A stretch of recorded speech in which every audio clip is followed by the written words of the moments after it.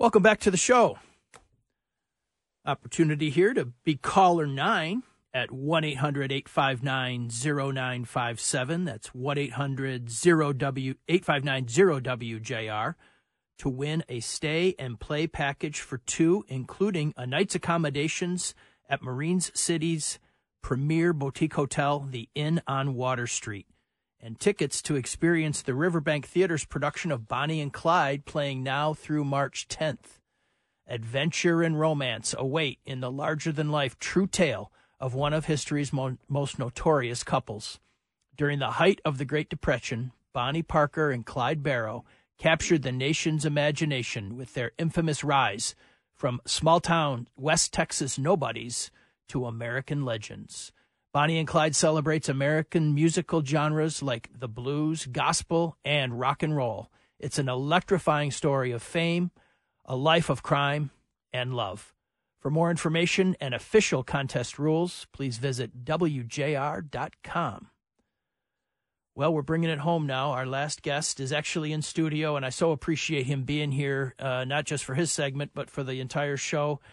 Dave Beachnau, he's the executive director of the Detroit Sports Commission, my partner in crime. We traveled together last week in Las Vegas, and Dave, you've been a part of the Sports Bureau and Visit Detroit for 30 years now.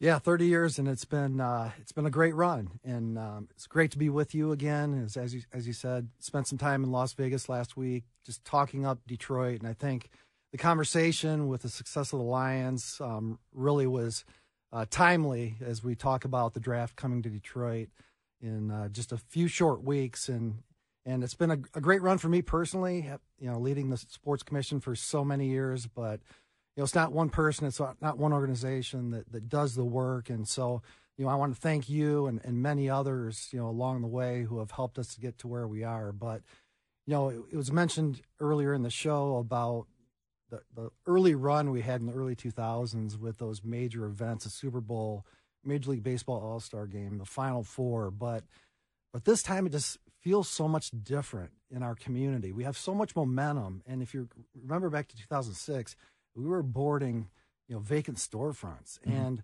the city's in such a different place today. And I think that that message is getting out. When we were in Las Vegas last week, I think we heard that time and time again. And I think that's what's so exciting for me personally, and I think for our community. Well, you laid a great foundation for us in the early 2000s, Major League Baseball All-Star Game and the Final Four, as you mentioned, and the Ryder Cup, and, of course, the Super Bowl. And that continued into the next decade, and now here we are in the 2020s, and I'm feeling the same kind of momentum again. We got the draft.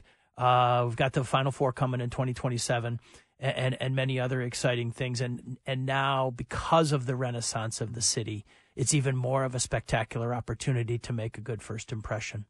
No doubt about it. And I think people are taking notice. And I think, when you and I and a few others went to make the pitch in Houston for our 2027 Final Four bid, the fact that the NFL had selected Detroit for one of their major tentpole events gave us instant credibility. And I think they saw the work, the collaboration that's taking place in our community. And we talk about the Detroit Sports Organizing Corp, and some of the names were mentioned earlier, but when you have a Rod Wood, an Arn Tellem, a Mike Tirico, and so many others sitting around a room collaborating and being strategic on our approach moving forward, it only enhances our opportunity in a very competitive environment that we work in.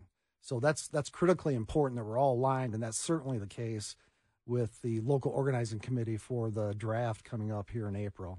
Well, I've been so impressed by the networking that's done. All of you, all the folks you just mentioned, including yourself, and then Rick Christ and Mike Dietz and others, your network is vast, and you know everybody around the country, whether it's Big Ten, NCAA, USGA, NFL.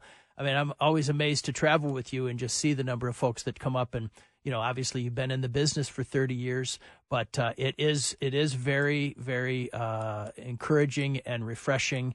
And I'm just excited for the next great one, which is going to be the draft. But can you talk a little bit about what else is happening coming up?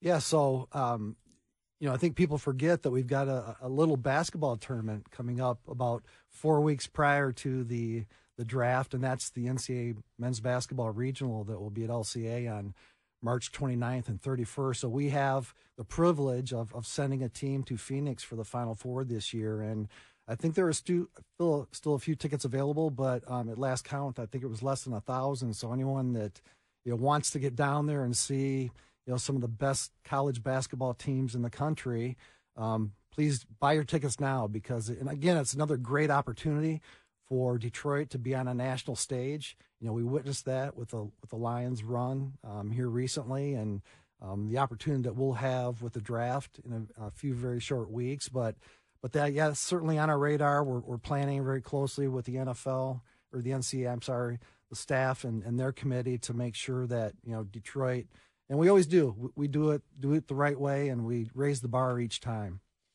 Well, what I love is you will attract and work hard to get anything possible. We had wrestling, I remember last year. We've got the NCAA bowling championships coming up in April as well, right?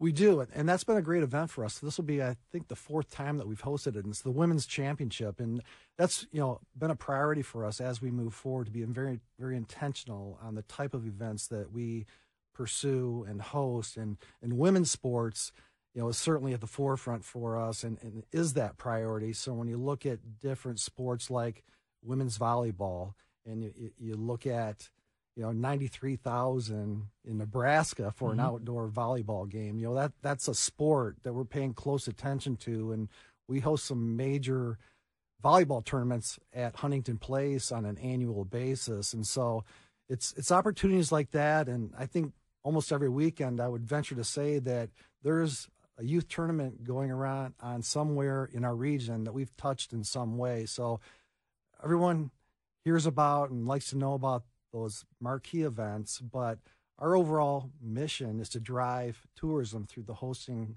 of events, whether it's a bowling tournament, hockey tournaments that take place every weekend, or the Final Four in 2027. Well, we do have an advantage that Quentin Messer just mentioned, and that's having the 3 stadiums within a half mile of each other. And since those 3 stadiums have been there, it hasn't. The teams, the local professional sports teams, have been in a little bit of a rebuild, but those rebuilds are starting to pay dividends. And we've got Tigers, we've got the Red Wings. Obviously, what the Lions have done has been remarkable. So it feels like people, when they come here, and by the way, Kansas City Royals are playing at the Tigers the same weekend as the draft. That's exactly right. That's going to be great. I think people will start to realize, wow, we wish we had our 3 stadiums walking distance. We wish we had the draft. People are starting to be envious of what we've got here in Detroit, and it's partially thanks to you, Dave Beachnau. Well, Terry, thanks for having me. And again, we truly appreciate your leadership with the Detroit Sports Commission and the commitment that you've made over the past 5+ years, and it's been a pleasure working side by side with you. My pleasure. And speaking of that, what a delight it has been to guest host for the great Paul W. Smith. You're listening to Focus on WJR.